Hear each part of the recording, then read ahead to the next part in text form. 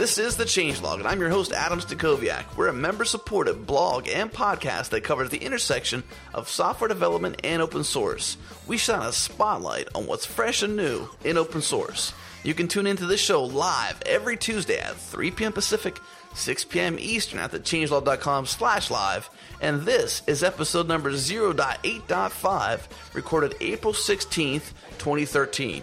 We're joined by myself, Andrew Thorp, Steve Klabnik, Kenneth, Reitz, and Jerod Santo. And if you found this show on iTunes, we're also on the web at thechangelog.com. If you're on Twitter, follow The Changelog, because that is us. Enjoy the show.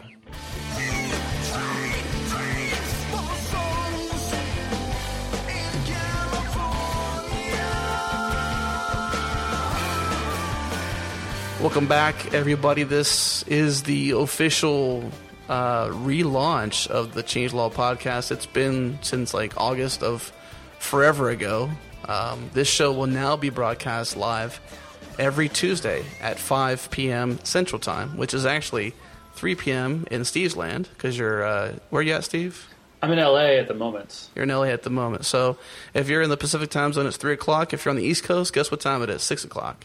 And we'll do this show live every Tuesday. We'll be having all the changeloggers on the show here and there. We'll have rotating guests. It'll be a lot of fun. We'll talk about software development, open source, and everything in between. So we bring our opinions. We bring a bunch of fun, and hopefully you join us live every Tuesday. But I'm joined by a bunch of awesome people this show. It's a bunch of changeloggers, as a matter of fact. The first person in that lineup is Andrew Thorp. Sir, how are you? I'm doing good. Stack, how you doing, man? I'm doing good. We also have Jerod Santo on the call as well. Jerod, say hello. Hello, hello. We also have Steve Klabnik. Yo. Yo. And we also have, last but not least, Kenneth Reitz. Hello, Adam. So, are you guys excited that the changelog is back? Yes. Oh, yeah. As the first contributor, I am tremendously excited. As a first contributor. You were the first, weren't you? It was like many, many years ago. Many years ago. Back in my PHP days. Wow. So you've actually literally grown as a developer with the changelog. I mean, not with, but over the years. Tremendously, yes. Tremendously. Yeah, and you started out... Where did you start out then, since we're just chatting about that quickly? You mean like what company was I working for at the time? Yeah, like what were you doing around the time when you first started working with the changelog? Well, I've been using Python for many years and loving it, but only for like personal stuff. And then I was kind of learning web stuff with PHP, and I did this obscure framework called Groovy on Grails, which you may have heard of. Yeah. Oh, yeah. I was experimenting with that. It was a very dark time in my life. A very dark time in your life. And so, since you mentioned it, you mentioned the dark ages of the changelog. We actually officially started the changelog November of 2009. That it was kind of a happy accident, I like to say, because Lynn and I were both kind of in unique places in our lives and in our careers, and we just happened to have some extra time, and we were both geeking out on open source at the time. You know, it was only maybe a year into GitHub being around, because they launched like the year before. So a lot of the recent culture that has become the norm was still fresh and still new, to use our own phrase.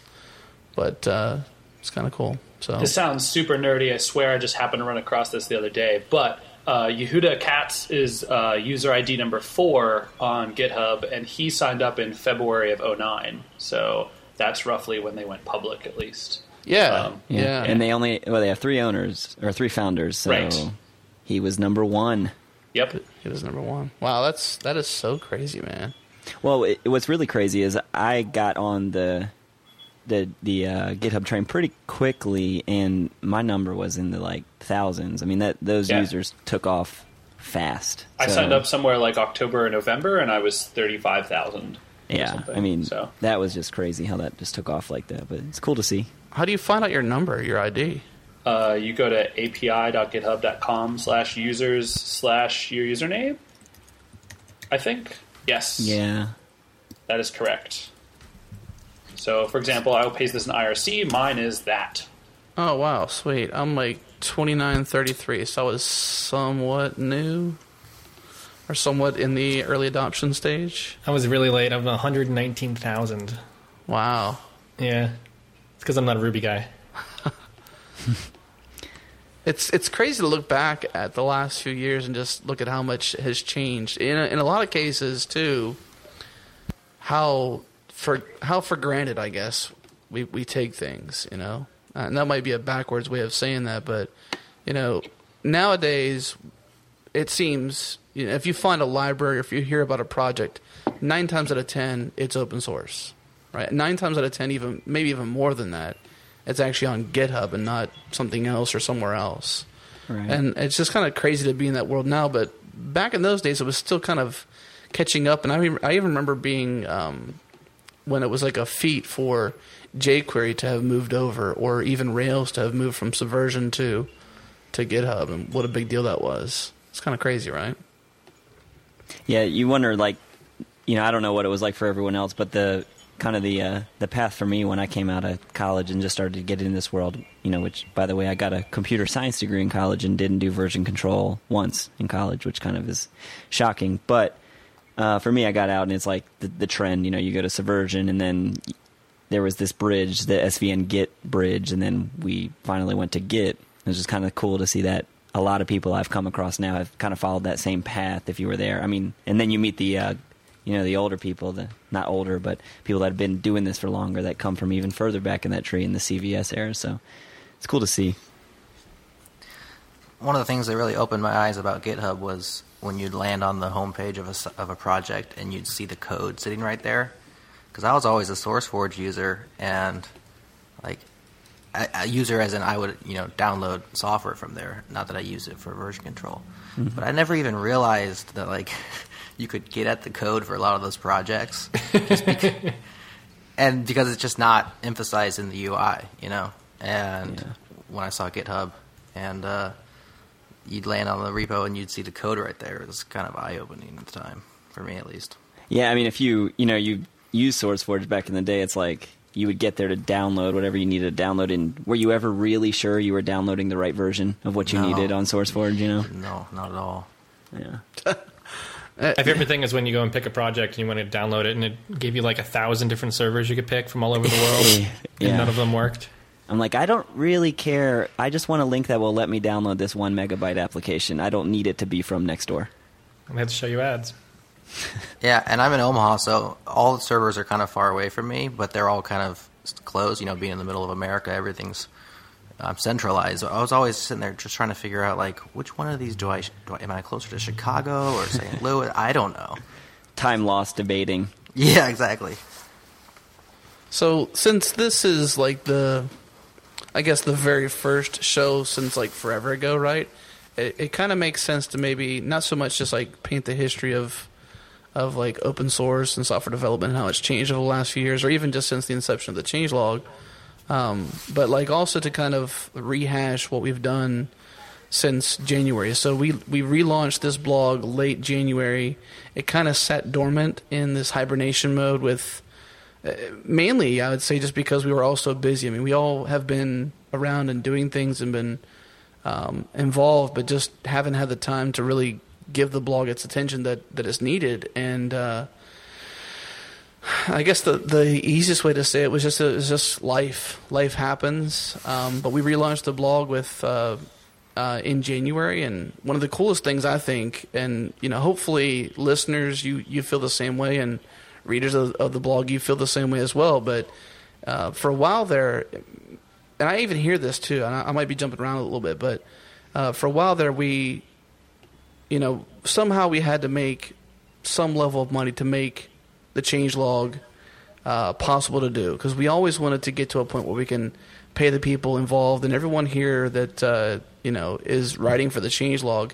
It may not be a ton of money, but we're all at least getting paid, and that's become a good thing for us because it gives us some reason, I guess, to do it beyond just our open source contributions. But one cool thing we did was launch a membership. So if you care about the changelog, you want to be involved in the changelog and see it keep going, then you can go to thechangelog.com/membership and sign up. It's like $4 a month. It's not very expensive, but it helps us keep the lights on. It helps us produce more content.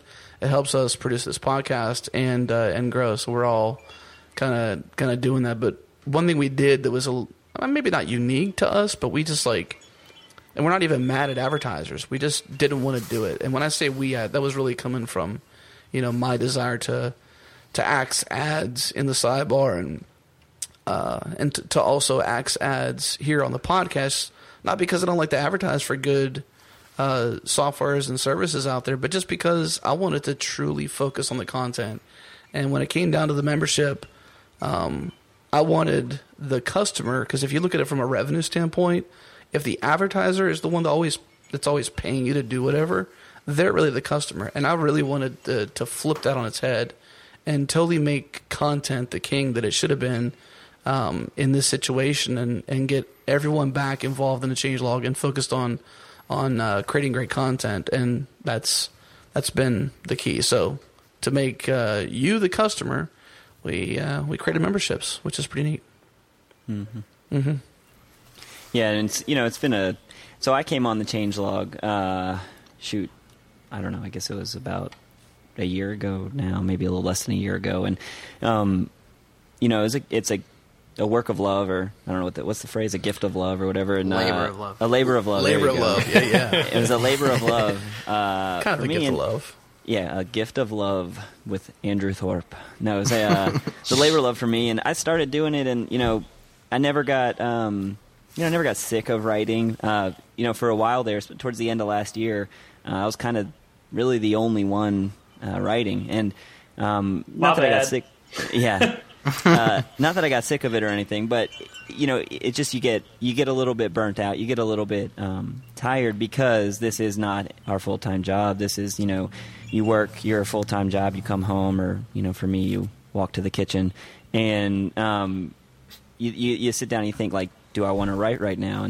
And so being a labor of love, being something that we weren't being paid for, something that we weren't collecting any kind of revenue on, it's even for people that have the best of intentions, it will wear on you after a while. So, this is just an attempt to kind of keep it hot and fresh, and keep everyone excited about what we're doing. I'm working with Stack to just figure out how we can keep who's the most important, which is the readers, excited, and through that we want to keep all of our writers excited and happy to be doing what they're doing. So, so it's just a nice little, It's never going to be anyone's, no one's going to get rich off the changelog, but it's just a nice little incentive to, to keep it moving. And that's what we want to do. We want to avoid what happened from November to January, and we don't want it to go dark, because, you'd be surprised. Just, I recently moved to Nashville. I went to the Ruby group here the second day I was here, and I was talking to a few of the people, and one of the guys' name was Jeff, and he was just telling me, like, it's sad that the changelog went dark. Like, I loved the podcast, I loved the blog. It's sad to me that it went dark, and it was like, I told him, we really want to avoid that, because I've heard that over and over again from people at conferences, at meetups, at all this stuff. So, we want to avoid that. We want to keep this thing moving as far as we can. Absolutely. Most important part of any open source project is sustainability. Yeah, right? Absolutely. Sustainability, and Andrew, you mentioned just like getting back into the groove. Like, Kenneth, you mentioned you were one of the very first contributors to the changelog, and then Steve, I don't know when you came on, but I just remember reading something about you and Hackety Hack and Shoes, and it wasn't too long after Y disappeared, and you took on one of his projects, and you were blogging about how you really had a passion for writing. I'm like, I gotta get this guy on the hook, man. I'm like, we gotta get him. I didn't even know who you were when I reached out to you. It's kind of serendipitous, really. I don't think I was anyone, but that's another thing altogether. But I thought I was the first, to be honest. But it doesn't matter who's the first. But it was cool. It was sweet to be able to have another place to write all the time. So it's not always like the most writing intensive stuff. Like, sometimes I spend 2 or 3 days on a blog post, and I don't always do that for the changelog, because covering software is easier than writing like really in-depth cited things. But it's good to I love being abreast of what's going on, and being able to tell other people oh yeah, there's a sweet library that does this thing. So right, yeah, Steve. I don't know if you know this. I think this is kind of funny, but when you started to do Rust, and to just get into it, which I'd love for you to kind of share with us a little bit. But it's, that I don't know if you even know this. This is going to sound awkward. I don't know how to phrase this, but I'm the one that reached out to you to help you with that. And do you know that? Sweet. I don't think that I know that. No. I'm the one that you gave access to the wiki, or to the repo on GitHub. And all that. Yeah. I remember that part of it. Yes, totally. It's so many. So right now I've been doing pair with me's all this week, and so I've been getting emails from tons of people who I like tangentially know. It's like, hey, this person I follow on Twitter a little bit like wants to hang out and pair, and so I started forgetting like who wanted to work on what. So my brain has been in pair with me emails mode. But yeah, I totally remember you giving me a hand briefly with the Rust for Rubyist stuff, which is very helpful. So. Yeah, and I definitely want to keep going with that. I work, my day job is with Stack, so we've been super slammed lately. But I definitely want to keep going with that, and it's exciting. That Rust is something that just kind of watching it from the fringes has been real something to keep an eye on. It's been real exciting. Yeah, I have some good stuff planned for Rust for Rubyists. Well, I should say not necessarily for Rust for Rubyists, but another project based on it. So we can absolutely talk about that. I'll just leave the teaser in this podcast right now, since I'm not really ready to talk about what I'm doing with it yet. But what were you saying? Is that who was saying something? I talked over them. I'm sorry. It was me, Kenneth. I was wondering if you could tell us more about Pair With Me. I've never heard of it before. It looks pretty cool. Yeah, okay. Me either. So I'm super obsessed with Twitter, and by obsessed I mean I don't think about it. It's just like part of my consciousness. And so I was at a conference the other day. There were 3 Ruby conferences over the last 2 weeks or something, and they were all at almost the same time. And I saw a bunch of tweets that went out with this Pair With Me hashtag, and basically I saw some people tweet about it, so I tweeted like, yeah, I'd love someone to help out with Rails or Rescue if you want to pair with me, whatever. And I sort of put in the back of my head, like, figure out what that is later. And so it turns out that Avdi Grimm gave a talk at one of those conferences and had given a talk about pairing, and then said, I wanted to start this initiative called Pair With Me, where I get random people to program on the internet. So basically, I don't remember what the website is exactly, but there's some sort of Pair With Me and Avdi, and so basically it's just like you tweet with the Pair With Me hashtag, and people get back to you, and then you pair program in some capacity. So I did like 10 of them this week, something along those lines. Wow. For an hour or two. Is there a repo for this then, or yeah, what is it? I'll find it while we're talking. So I don't remember specifically what. Here's the repo. I'll paste this in the chat, but for those of you listening, it's avdi/ppwm, pair program with .me is also the actual like website. And so, hopefully there will be more stuff at this website later. Right now it's mostly just a list of resources and like a little badge that we can like share to say like, I'm open with pairing on open source stuff. So that's different than the pair with .me site? Yeah, but there's been a bunch of things like this that have all sort of died out. So let's hope this one doesn't. It seems like it'd be almost a opportunity to get integrated with Git tip or something like that. Yeah, right. That's exactly what I was just going to say. I just had a chat. Why can't I remember his name? Chad Whitaker? Yeah, Chad Whitaker. I had a chat with him because, he's got so much passion for Git tip. And Kenneth, you could probably even speak to this because you're like in like the top echelon of people making money on, not making money, but getting paid for your open source contributions. Like, what's your take home nowadays, weekly? On GitHub, I think it's like $70, but I give a lot of it away too to help sustain other projects. That's awesome. And yeah, it's amazing. It's really like I think one of the most important. I do a lot of experiments with sustainability and open source. So like requests, I have a thing called Request Pro, where if a company wants to financially contribute to the project, they can. And there's no difference. It's like the exact same code that they receive, but. And I've gotten some things through that, but like this by far is the most sustainable thing I've ever seen, and it's really exciting. I'm trying to see here, and then just this week at Heroku, I decided to start sponsoring some projects as Heroku's, and hopefully we start getting more companies involved. So just today, like an hour ago, I found out that Max CDN is also contributing $72 a week, which is super exciting. To developers that are making open source. It's extremely exciting. So what's the unique thing about Git tip? Is it just the recurring payments? Yeah, basically you say, I want to give this much money to this person every single week, and its maximum is $24. per person. Usually you give like $1 or $2, and then over time that really adds up because it's weekly. If you're giving someone $5 a week, that adds up to $250 in a year. So if 100 people are doing that to you, that's a big difference. So you give it directly to people and not specific projects? Correct. It's to the developers. And ideally, it doesn't have to even be about developers. It can be about anyone that's creating anything. Cool. It's the goal Twitter is to account change or the a GitHub world. account. Yeah. Yeah, or a Twitter handle. I'll paste the link in. Yeah. And we should get Chad in here. We should interview him. That'd be good. Yeah, Chad is a friend of mine, so that would be super awesome. He's a great dude. Yeah, I think Chad's got a really unique thing that he's doing there, and he's learned a lot. He also needs some.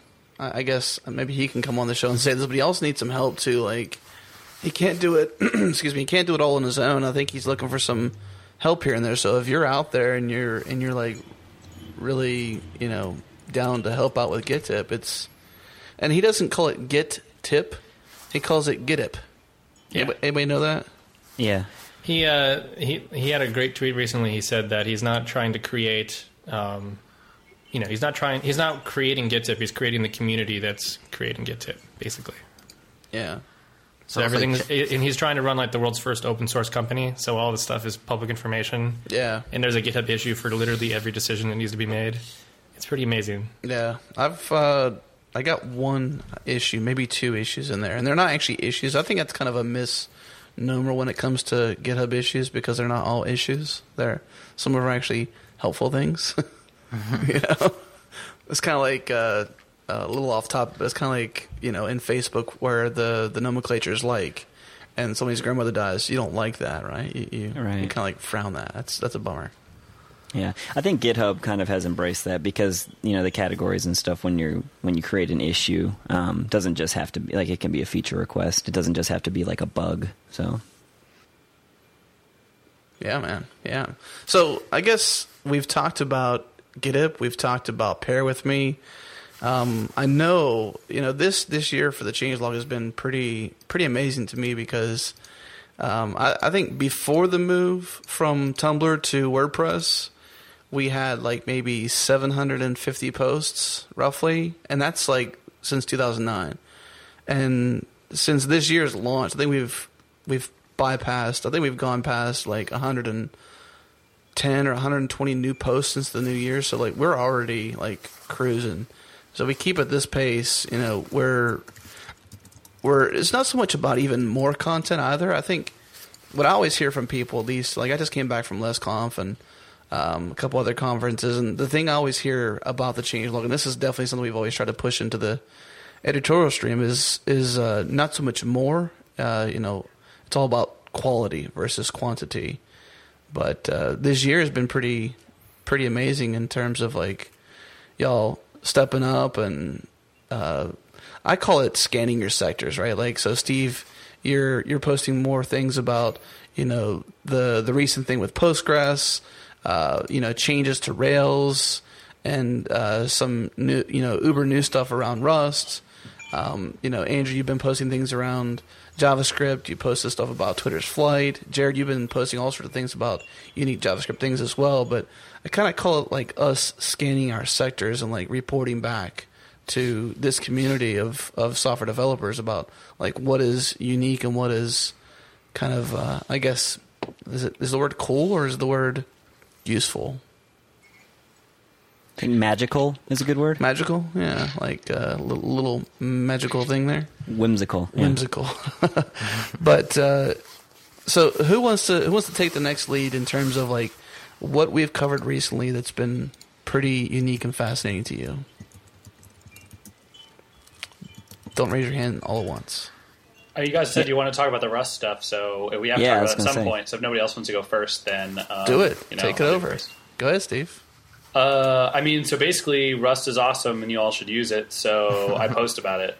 Done. Did you see Armin's talk at RuPi on Rust?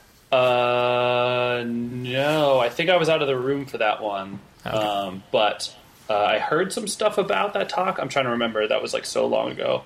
Yeah. But, so if you don't know, and for everyone who's listening, Rust is a new programming language from Mozilla. It's been around for a couple years now, but it's only started to been a real project at Mozilla for the last year or two. It's currently had its 0.6 release relatively recently, which is an awesome release because it has eliminated most of the things that are not going to be in the 1.0 version of the language. So this should be the last release where code will actually change significantly between releases. And basically the elevator pitch for Rust is the speed of C++, the concurrency with Erlang, and the type safety of ML. Or safety in general, but part of that sort of being types with that. So, and semicolons. And semicolons, although they're optional, they mean something. So you don't always need semicolons, actually. But, yes. So I'm super psyched about it. They're writing a browser engine in it called Servo. That's sort of the Rust compiler is written in Rust, and Servo is written in Rust. So those are the two big projects that are making sure that the language evolves to meet actual needs, as opposed to like fantasy dreams, and it's pretty cool. So I read somewhere about something Mozilla wanted to roll Rust into something. Do you know what I'm talking about? With I don't know if it was with Firefox or there was something they wanted to eventually roll Rust into. Well, yeah. So basically, Mozilla has sort of been saying that, Servo is just an experiment. We just happen to make a web browser, and we happen to be rewriting a new browser engine in this new programming language we're writing.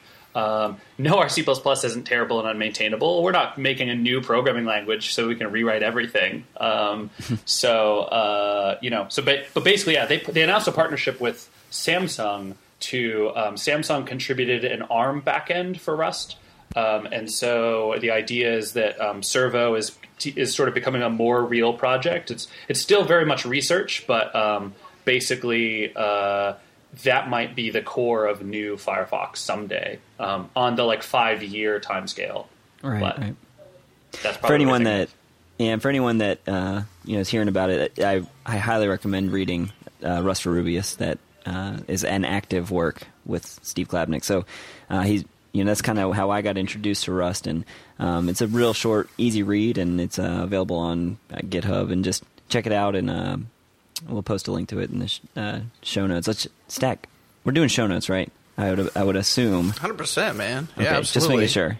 I don't want to just say, I'll post a link to it in the show notes, and then we don't do it. But highly recommend Rust for Rubyists. It's kind of my little intro into Rust, and it was a very, very easy read, well written, but definitely kind of shows you some cool conceptual ideas, and you kind of, I don't know if you're like me, I read the first couple chapters and I was like, this is kind of everything that seemed to make me angry in the C world. This kind of it doesn't feel like that. So definitely cool. Check it out. I should mention the for Rubyists basically means that you're not a system programmer. If you don't know Ruby, there is 5 lines of Ruby in the book or whatever. So it's You need to be explained what pointers and memory are, is sort of the point of for Rubbyists. Anyway. If you're not a Rubyist, you should still read it. That's what I'm trying to say. I have this new theory that Python 2.7 is going to become the new C. Because it's the because right now everyone's on Python 3 or not, no one's on Python 3 yet. Everyone's moving to it, and Python 2.7 will be the most modern, unchanged language because it's never going to change. There's never going to be another release of it ever. It'll be interesting to see what happens.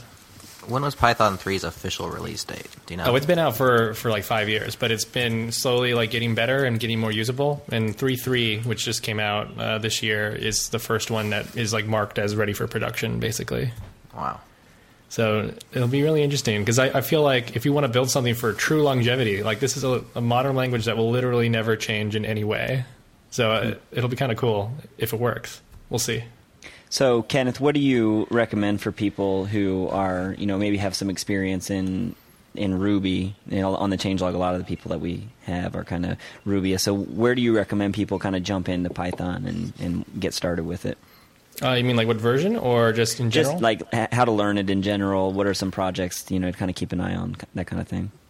So I have a project called python-guide.org, The Hitchhiker's Guide to Python. I'll paste the link in. That's an awesome name. Thank you. I'm a big fan of Douglas Adams. I think you had I've got my towel in your Twitter bio for a while there too, didn't you? Oh, I forgot about that. Yeah, I'm a fruit who always knows where my towel is. That's it. Yeah. Yeah, I forgot about that. That was a long time ago. Yeah, man.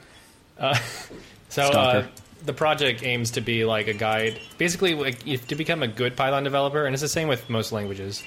We're really good about documentation, but there's all this tribal knowledge that you kind of build over time on what is best practice and what isn't. So the goal of this project is to like serialize all that mental knowledge that people acquire and try to get it written down. So it's like, if you want to do web development, here are the 2 frameworks you should look at. Not here are the 20.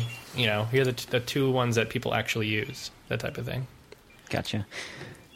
Yeah, it seems like every language kind of has its quirks like that, and it's something you definitely learn. Like I was just sharing, about Ruby specifically with some friends of mine that come from a more of a PHP background, and it's like, yeah, Ruby's great because the conventions and all this and that, but you got to kind of learn them. Oh, don't do that. That sucks. Like, don't try and do anything like that, and you kind of learn it as you go, and that's like the frustrating thing. It's like I wish there's an easier way for me to kind of share all my knowledge with everyone that I've picked up over the years, but I think tribal knowledge is probably the best way to put it. You just kind of you follow the people on Twitter that are kind of sharing the knowledge, and you just try and pick up as much of it as you can.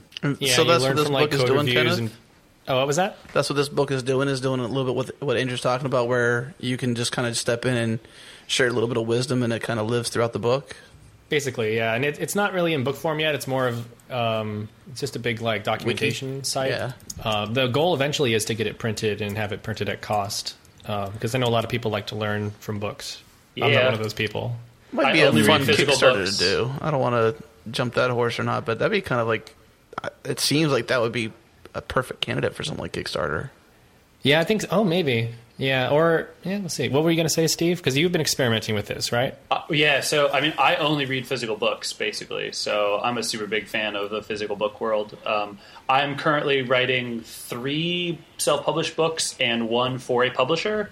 There's sort of advantages and disadvantages to both sides of those things. But I do really like physical books. I've not gotten any of my self-published books printed in physical paper yet because they're not ready for it. They're all sort of like pre-release being worked on. So like Rust for Rubyus is like 52 pages, right? So it's still a little too small for like a real physical book, although it would be okay. Same thing with the Hypermedia book is currently around 70 pages. So I want to make it a little thicker before I bother to submit it somewhere. But yeah. Yeah, I've talked to O'Reilly and a few other companies too, and they actually do consider, like, even if you have a book that is like Creative Commons, they can still publish it. There's ways to do that, which is pretty interesting. Yeah, I've talked with a couple publishers about that kind of thing too. So yeah, totally, they're open to it at least. Yeah, which surprised me. Totally surprising. It's one of those awkward moments where there's a transition in the topics. Jerod, why don't you step up and lead the next one? I know you've been pretty active. So Jerod's one of our most newest contributors to the Changelog, and he's come out of the gun just shooting, man. He's got guns blazing. Yeah, I've been writing for the Changelog for a couple months now, and I can't really spot a trend in my own projects that I submit. I mostly do JavaScript and Ruby development. I also do a little bit of Python here and there, and some Objective-C. But most of the stuff that I found that I've been submitting is tools, things that make whatever you're working on easier. And just looking through my list of recent postings, a couple that are cool that I posted. I think the Git Gutter project. I don't know if you guys saw that. Which started off as a Sublime Text 2 plugin that basically puts Git diffs in the gutter of your editor, which is a pretty cool project. I thought the really interesting piece about that was, the old my browser can do that too wars. Does it do that as you're typing, basically? You can do it as you type, and if I found that starts to have performance issues. Yeah, so then you can just do highly don't recommend that. Yeah, on save. On save works, and so it's cool. But what's really cool is like right after that there was a Vim port, then there was an Emacs port, then there was a I don't know, was it like a Notepad++ port? Might have been.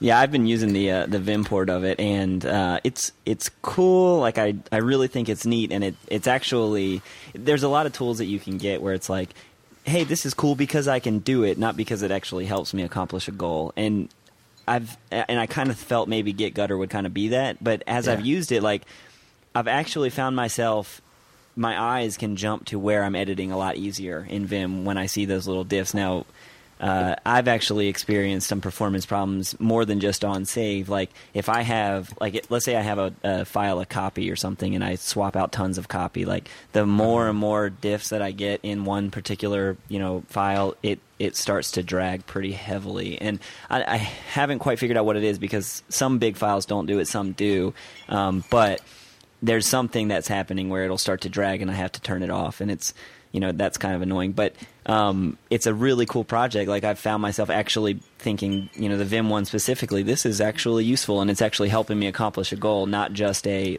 you put it, Jerod, hey, my browser can do that too type of a thing. So it's kind of cool. Like I was glad you brought that one up. That was a neat one. Yeah, the thing that I found out, my concern right away was, is this just going to become annoying over time and I'll just turn it off? And I've actually found that what it does is it kind of prompts me to commit more often and to make smaller commits, which is always a goal for me, when collaborating, is to have your commit, be as small and concise as possible. So just seeing those annoying little, pluses and minuses in the gutter reminds you that, okay, maybe it's time to, to get this stage clean. So it's cool stuff. Right. So one thing I wanted to bring up about Jerod is, him and I have been talking. I guess, Jerod, you're one of the first people that we've brought on to write that,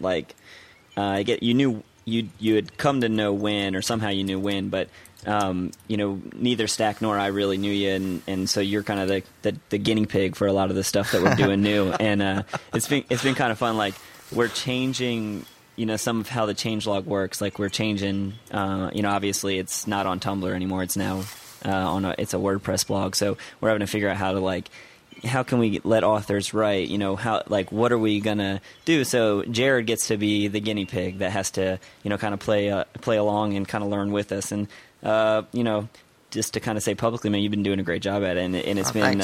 We're kind of glad that we don't have somebody that is kind of fighting us, and it feels like you're working with us on it. And so that's something that I know Stack's glad for. I'm glad for too.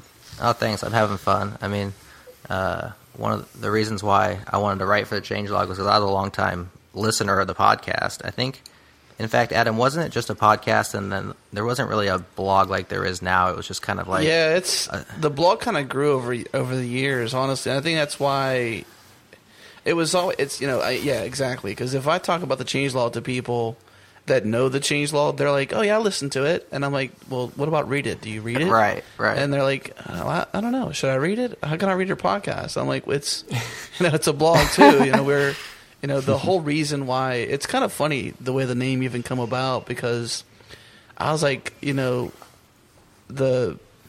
name changelog is really neat. Just in general, and I'm like, it'd be really cool to have a podcast where we just looked at something open source and just talked about its changelog. From version to version, you see things change, and you wonder why. Why did that code move here? Why did they totally rip out this feature? Why did they add this feature? And all this has evolved since 2009 too. But for a long time, it was just a podcast, and we didn't really. I think we blogged, but it didn't really have the direction that I think it has now. And that's why Kenneth and Steve and Jerod and Andrew, you guys stepping up, and the other writers that are that we're working on to come on board. It's why it's so important to truly scan your sectors and report the things back, because y'all have fans out there that look up to you and whatnot in programming and in software development. And it's kind of an honor to help them learn and help lead them in the right directions. Yeah, absolutely. And it's I was a long time reader and just getting finding new projects through the changelog. And when it started to get a little bit quiet, I got concerned, and I thought, well, I can pitch in if they need help. So it's been exciting and it's been a good time. I was reading those comments there. I'm not sure how you pronounce it, but it's OIF_vet, Whenever I type in TH into my browser, the changelog and the industry are my top suggestions. Nice. Wow. Nice. The changelog is mine. Nice. He's using the changelog nightly build. Yeah. So apparently, all American airline flights are grounded right now. They have a nationwide computer outage. They're supposed to be back. I saw. I thought they're supposed to be back up by 5 Eastern. So that's crazy. I didn't even hear about it. See, that's why I never fly them. There you go. I just flew with Southwest and I loved it. One of the first few times I've flown Southwest. If I flew it before, I don't remember it. Because sometimes when I go... Well, you would remember. They take it... They're very chill compared to most airlines. Oh, yeah. Yeah, they actually treat you like a human being. Yeah.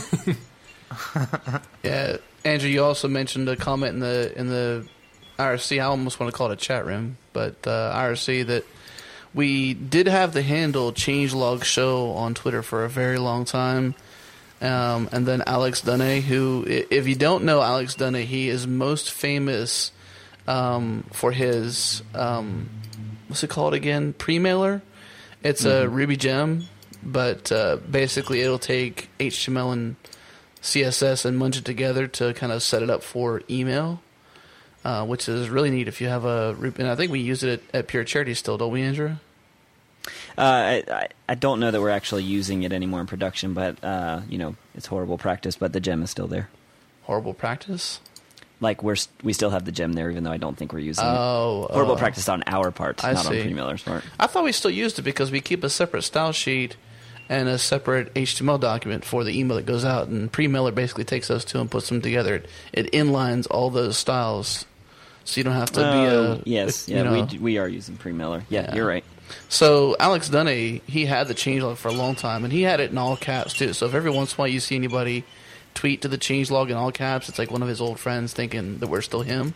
But so we used to be Changelog Show because you're right, Jerry, when you said we started out as a podcast. It's like the very first domain we registered to start the changelog was changelogshow.com, and then we smartened up and we're like, the changelog's better. Did the opposite of what Facebook did. Yeah, and we added who's going to get changelog.com though? I mean, that's... I wonder what it is. What is it? I don't know. Let's find out. I don't. Houseofdistraction.net. It says when you go there. You guys are braver than me. Oh my God. Random URLs. I know, Steve. This seems like a little bit of a hypermedia API here. It's just links to follow. Yeah. It's a puzzle.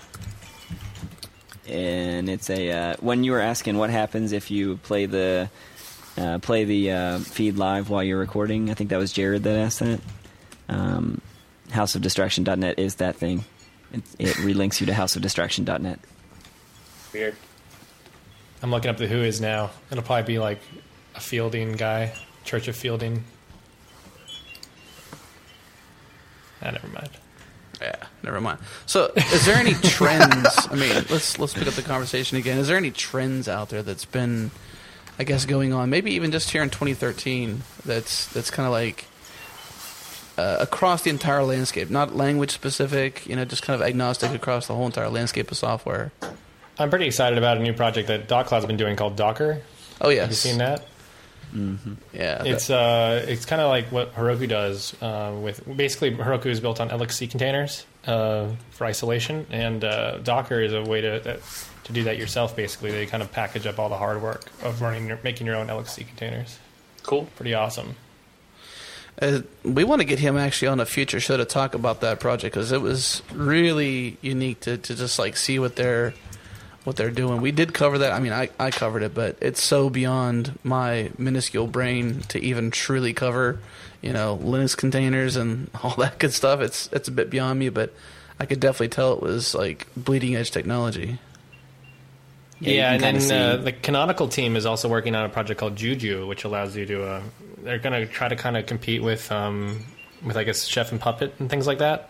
And the really cool part about it is that it'll allow you to deploy locally to LXC containers, basically. So there's a lot of really cool stuff happening in that space. It seems like a lot of these companies that, that traditionally are in the area that, would have been more about enterprise technology and stuff are embracing the open source. And it's been really cool to kind of with even with like the GitIps of the world and things like that, to see companies, trying to figure out what you were saying, Kenneth, like sustainability with open source, and how do we as a company, kind of make money and do open source and this and that. So that's something that I've been kind of, I guess, excited about, and just kind of a trend that seems like a very positive one that's cool to watch. Steve, I recall you blogging about, and I can't recall if it was a true rant or not, but it seemed like the tone of your blog post back in the day was a little ranty and a little bit of anger, but you were talking about burnout. Yeah. Well, I mean, I don't know if that was a blog post, but I definitely have been more and more interested in the idea of burnout. There's one of the guys who's been around Rails for a very long time, Michael Kaz, some last name, I don't know, we call him Kaz, has a tweet where he basically says, like, in order to be an open source for multiple years, you either need to become a misanthrope or get burned out. And I think it's very true. You can see a lot of people that are big name contributors getting burned out by abuse from users, among other things. And so that's something I'm seeing that we're like possibly going to see more of, or we at least need to have a conversation about the scalability of open source maintainers.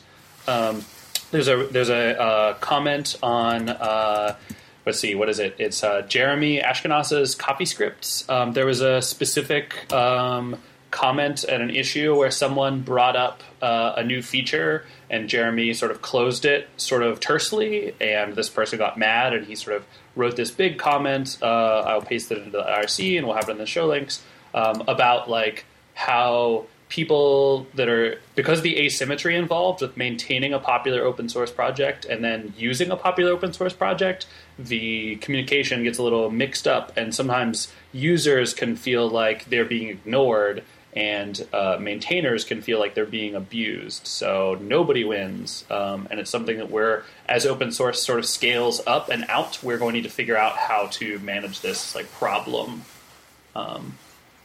So yeah, it's funny you mention this because when I was like this past weekend, we went out to Panama City at the gracious invite of Alan Branch and Stephen Bristol, who run us everything. Yeah, and great conference. I mean, the best, absolute the best conference of any conference.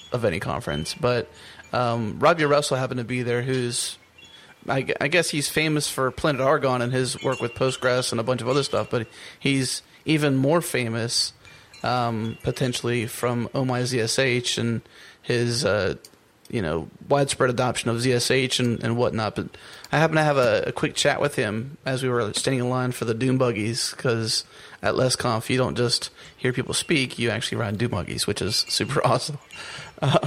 But he's like, yeah, the changelog really just jacked up my life. I'm like, what do you mean? And he's like, well, I released Oh My ZSH, and I came on the show, and Kenneth, it was me and you on that show, actually, that talked to Robbie. And he's like, yeah, I went into that show with like almost no issues, and I came out of that show with like 100, and I couldn't keep it less. Or I think the big takeaway from that show for him was that he was trying to keep the pull requests under 125. Yeah. And then like it sprawled up to like one of the most popular repositories on GitHub for a while there, and it might still be there. I don't watch that. I don't really care about those stats, but he was like, yeah, he's like, you know what? I want to come back on the changelog, and I want to talk about how open source, Oh My Z, I can't remember exactly what he said, but he was like very passionate about coming on the show and talking about, just basically what you said, Steve, which is like this burnout, and even back to what you were talking about, Andrew, with like sustainability of a project. Like you get this maintainer and no one else wants to step up and help out, or they just expect to just spat out feature requests and not actually get a chance to like step in and sling some code. The hardest part when you're working on a project is using it. Yeah. I don't have any major projects like Oh My ZSH, but I've got a couple smaller ones that are like in the hundreds range of watchers and forks and stuff like that. And I've become a bad maintainer. I don't watch them anymore because I'm just too busy. Yeah. But thank God my software is not quite as critical as some of these other softwares out there, because I'd be like, people would be finding my house and breaking in and taking me out. Yeah, Rescue I guess that's like. Go ahead. Sorry, go ahead. I guess it's like the double-edged sword of open source is like you tend to work on it on the side, and you're trying to do something that you want it to be successful. You want it to be something that is useful, but like the more useful it becomes, the more people use it, the higher the demand to improve it gets. And if you're doing it on the side, it's kind of a struggle to keep maintaining it. But that's where we encourage people. Like, that's the beauty of open source, is if you find something wrong or if you want a feature, there's nothing to stop you from implementing that feature. And so, it's kind of like you get both sides of it. Did we lose somebody on the call? Looks like we may have lost Kenneth. Kenneth seems like he might be out. Kenneth, you might be able to come right back in if you're listening. I don't think you're listening because you were talking, but let me see if I can pull Kenneth back in. And that's what happens with Skype. Oh, it could be his internet. So if you hear some screeching or squawking in the background, that's Kenneth trying to come back in with his flaky internet. Anyone interested in this topic of burnout should also watch this amazing talk by Fat, one of the guys who started Bootstrap. He wrote a blog post and gave a talk at .js called "What is Open Source and Why Do I Feel So Guilty?" About Bootstrap and its issues, and so it is also very relevant on this maintainer burnout situation. So. Dude, what a URL too. He's got a .xxx URL. Yeah, don't type fat.xxx. Make sure you type byfat.xxx. That's all I will say on that URL. Man. That's crazy right there. But his blog is awesome, and you should read every single post in it because they're amazing. But that one's relevant to the topic at hand. I've been meaning to actually listen to that. I got through the first little bit of it, only to the point where he was talking about how he was jet lagged getting there and how he wasn't like... He didn't really care how he said this talk or whatever, but I was like, I got to go back and listen to this. So thanks for reminding me to do that.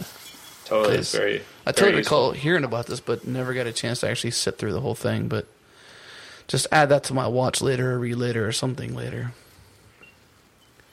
And I don't know if we lost Kenneth totally. I think we may have completely lost Kenneth. I will invite him again. It seems like we may have lost him. So when Kenneth comes back, we're about to close up the show here in a few seconds. So one thing that it's kind of neat, one thing that I think might work well is just if we can kind of go around the proverbial room and just plug something before we close the show. So we'll start with Andrew. Andrew, why don't you plug something cool that you found recently that is not on the changelog yet? And I put "yet" in parentheses for you. So one thing that I intend to put on the changelog, and we've actually mentioned it in briefly, is the is it called Discourse? It's the project by Coding Horror. What is his name? Yes. From Stacoviak. Jeff Atwood. Jeff Atwood, and it's Discourse, and it's really like a project that's aimed at making community engagement, community conversations, community Q&A, kind of like a more than just a threaded environment, and it's a really cool open source project that it's still in beta, and there's not a ton on it, but I used it a little bit, and it's something that I think will grow, and I would like to see it grow. So it's called Discourse, and I think you should check it out. We did cover that quickly. I think we had even a side chat about that, Andrew, where we were like, Discourse was kind of like a cameo in that blog post because it was the same fella, obviously.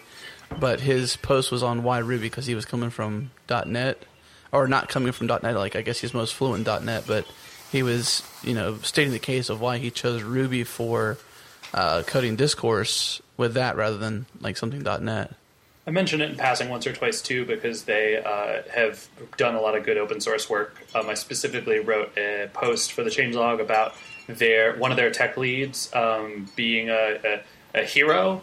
I think was the phrasing that I used, by like doing some really awesome performance analytics and then submitting patches upstream based on performance stuff. So yeah, Discourse has been around once or twice, but I don't think we've ever done a real post on it. Yeah, so we're looking forward to that future post there, Andrew. Mm-hmm. No pressure. All right, so let's turn it over to Jerod. Jerod, what's something you want to plug that you haven't posted yet? Yeah, so I'm doing a lot of JavaScript work. I've been getting deeper into the client-side frameworks, and most recently working on a project with AngularJS, and I'm just really, really enjoying that framework. So I'm hoping to cover some pieces related to that. If you're interested in learning, there's some tricky bits if you're just getting started. So there's a great site that has not interactive, but videos, tutorials called egghead.io. Very short little videos, screencasts that kind of uncover a lot of the tricky bits of Angular. So definitely worth checking out.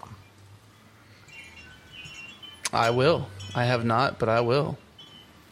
You know, I'm actually speaking of that, I'm kind of in this limbo state. Like, I've always been a very diverse, I guess, technological person, but never a superhero in like one niche. I kind of like play a lot of different positions. So I've been trying for a couple of years not to like really learn JavaScript, but when I say try, I mean like here and there I'll read a book and kind of get started, and then it'll fizzle out. And then I kind of get busy with a different project that totally has nothing to do with coding, and like I do a lot of podcasting, and like at Pure Charity I'm a product manager, so it's like I've kind of lifted myself up from a lot of the different things at the bare metal that I used to do, and I just never get a chance to like truly pour into it. But I think one thing I'll plug is that I'm kind of breaking the rules, I guess, because I did post this, but it was Derek Sivers.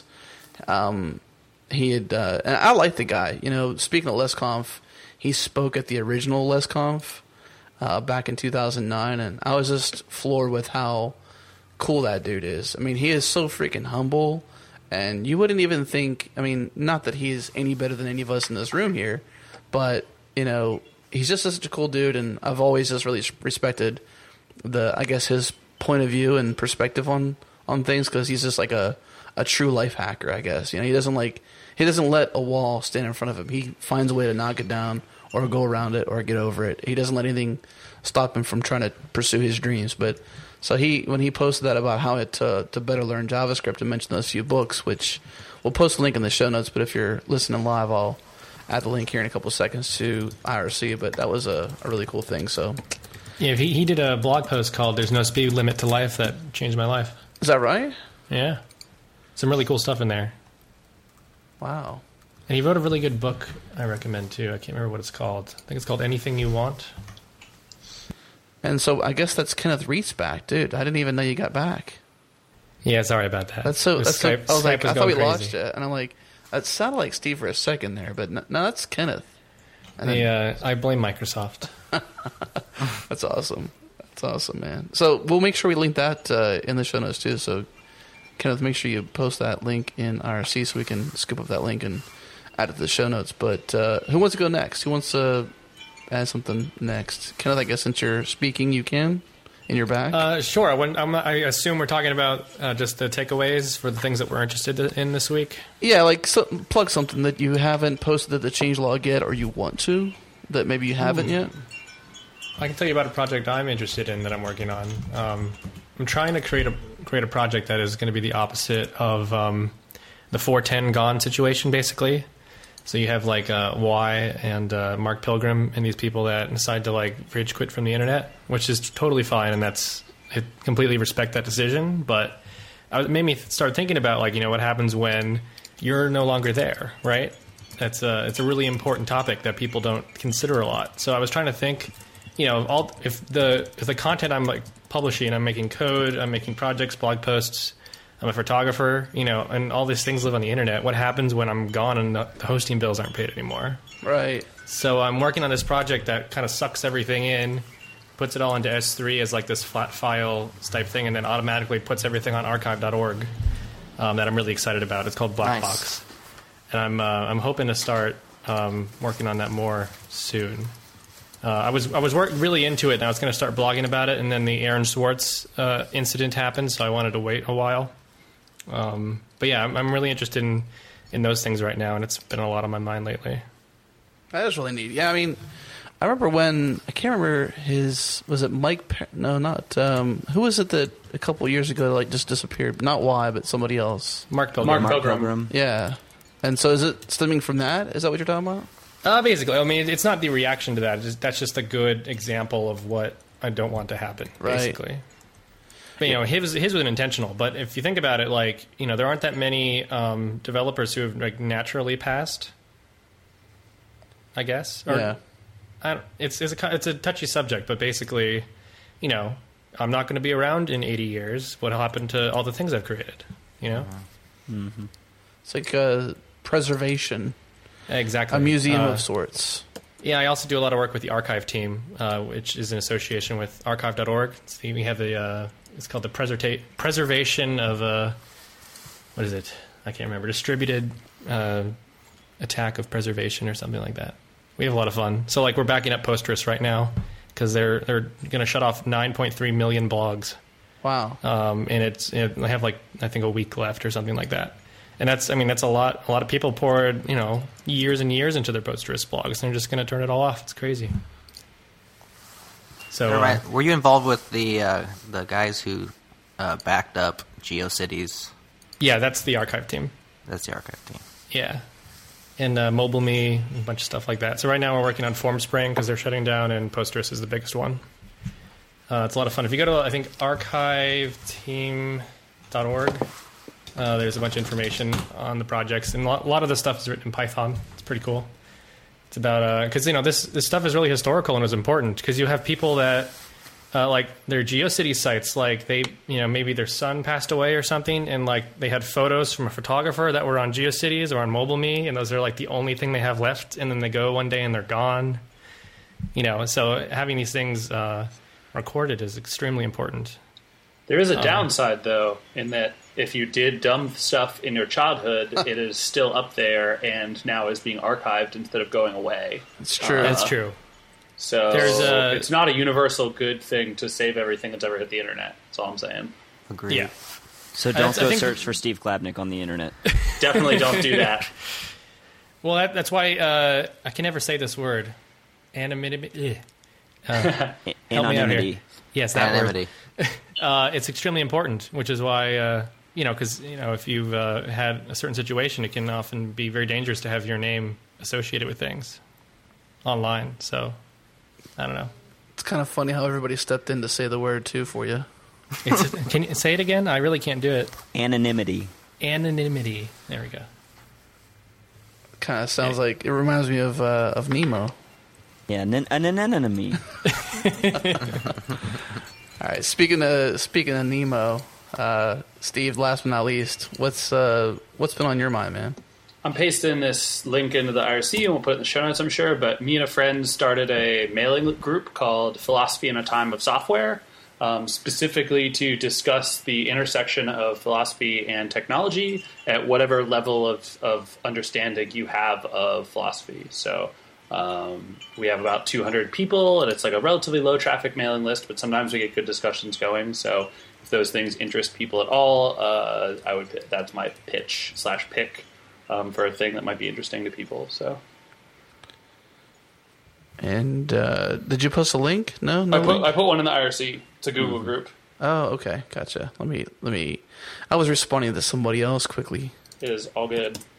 Philosophy in a Time of Software. Yeah, it's a Jerod reference, but there's a lot of really cool, really smart people, and we're sort of like in that startup stage where like I don't want to run over the list, but I'm trying to generate some content. So we have some reasonable posts that have had some discussion and some that have less, and we're working on it. So is this the only place this exists, or is there a website or anything like that? This is the only place that it currently exists. If it continues to build, maybe we'll make a website or do some other stuff with it. But it's always hard to bootstrap a project, right? So even when you have a bunch of 100 people reading, everyone's busy, and it can take a while sometimes. So it's slow going, but it's been useful so far. So, what's this one that you posted, the Meme Hustler? That is an article. That is a 25,000 word article on Tim O'Reilly. Actually, I read that. Yeah, it's very interesting. Mostly because I enjoy the fact that it makes me viscerally uncomfortable, since I love Tim O'Reilly and it is critical of Tim O'Reilly. And so I always like to read things that directly challenge my initial understanding of things. So I found it very enlightening on a number of things. So, What's this? I want to write software that helps kill people. I read that they just that is a grabby title, but it actually is not. But it's totally legitimate. Like software that I have open source is used by a number of organizations that are terrible. So like if you have ever gotten a patch into Ruby or Python, for example, your software is being used by in this particular instance, your software is being used by Palantir, and the government is using Palantir to decide who to kill. So you have contributed to software that has killed a human being. I see. Which is a very complicated, ethical discussion, basically, about what the ethics involved. One of the interesting things is that, the free software definition does not allow for use restrictions. So you're actually not allowed to say that software cannot be used to kill people. And in fact, it's funny. So JSLint is a linting program for JavaScript, right? And JSLint's license says JSLint may not be used for evil. And IBM wanted to distribute JSLint with something that it gave out. And so IBM had to actually contact the author and ask to pay for a license that did not include that cause. And so the author wrote this blog post that said, like, I am giving IBM the license to use JSLint for evil. Because, that's not legally defined, so they could be liable if someone decided. And IBM has collaborated with the Nazis before, so arguably they have done evil things even with software. So, they got to get that clause out of there or whatever. So it's very complicated. This is one of the examples of the intersection between the two fields is like, what is ethics? Like, what research in the field of ethics can we apply to our current situation to, know that what we're doing feels good, et cetera. So, and just for me, from my perspective, following Steve Klabnik on Twitter, it's at Steve Klabnik. He will be very open to entertain these discussions if you want to talk further about them with him. So totally, it's funny. What's the guy's name? And I feel like I'm even an idiot for not even remembering it. But last name Crawford. Super well. Douglas Crawford. Totally got his first name, but back in the day when Wynn and I went to I think it was the original Texas JS actually, Wynn got a chance to chat with him, and that's one thing that Douglas talked quite a bit about was just software being used for evil. I'm pretty sure that it's in that episode. He talks quite heavily about it. Just FYI. Well, it's just one of those things that you don't think about, You live in a bubble, you live in a little capsule that you don't really realize what an impact you could be doing would have, not just the intended audience, but everyone in the world has access to this. So what might it be being used for? I today got a Nazi's website removed from the internet because his hosting provider does not allow for hate speech, and so they wrote a Rails app or whatever that allows you to set up political drives to collect campaign money. And so, they don't audit every single customer they have, right? And so I just sent them an email and was like, "Yo, by the way, one of your customers is a Nazi. You should know that." And this totally happens. We build software that's used. Software is just a tool. You can use it for any end, and lots of people want to use it for bad ends. So, do not use software for evil. Long story short, TLDR. Yes, sir. So that's the changelog is back. You guys excited? I'm excited. I feel like we've officially launched the blog now that the podcast is officially back. For a while there, I wanted to get it out right away, but I knew we kind of had to have this time frame. So Andrew got a nice little mic set up, plus he's moved, and he had to get settled in a bit, and life's been kind of chaotic for me as well. But if you're listening now, every Tuesday, live at 3 p.m. Pacific, 6 p.m. Eastern, every Tuesday at that time, you can hopefully bet your life on it. If not, we'll be really sad. And you can make it happen by becoming a member. That'd be really awesome to help us out, keep this train rolling. And if you happen to want to become a writer for the Changelog, you can reach out to us. You do have to get a personal invite right now from somebody who's already a writer for the Changelog, so that's kind of the only caveat right now. So we do accept bribes. Bribes can happen. So, and the only reason for that is just to keep the initial writing staff kind of tight knit. It's also heavily tied to membership. So the more members we have, the more writers we can bring on to cover more awesome open source software. So that's the easiest way I can say it. But that has been the first new changelog. So everybody want to say goodbye? Goodbye. Goodbye. Peace. Au revoir. I'm outta here.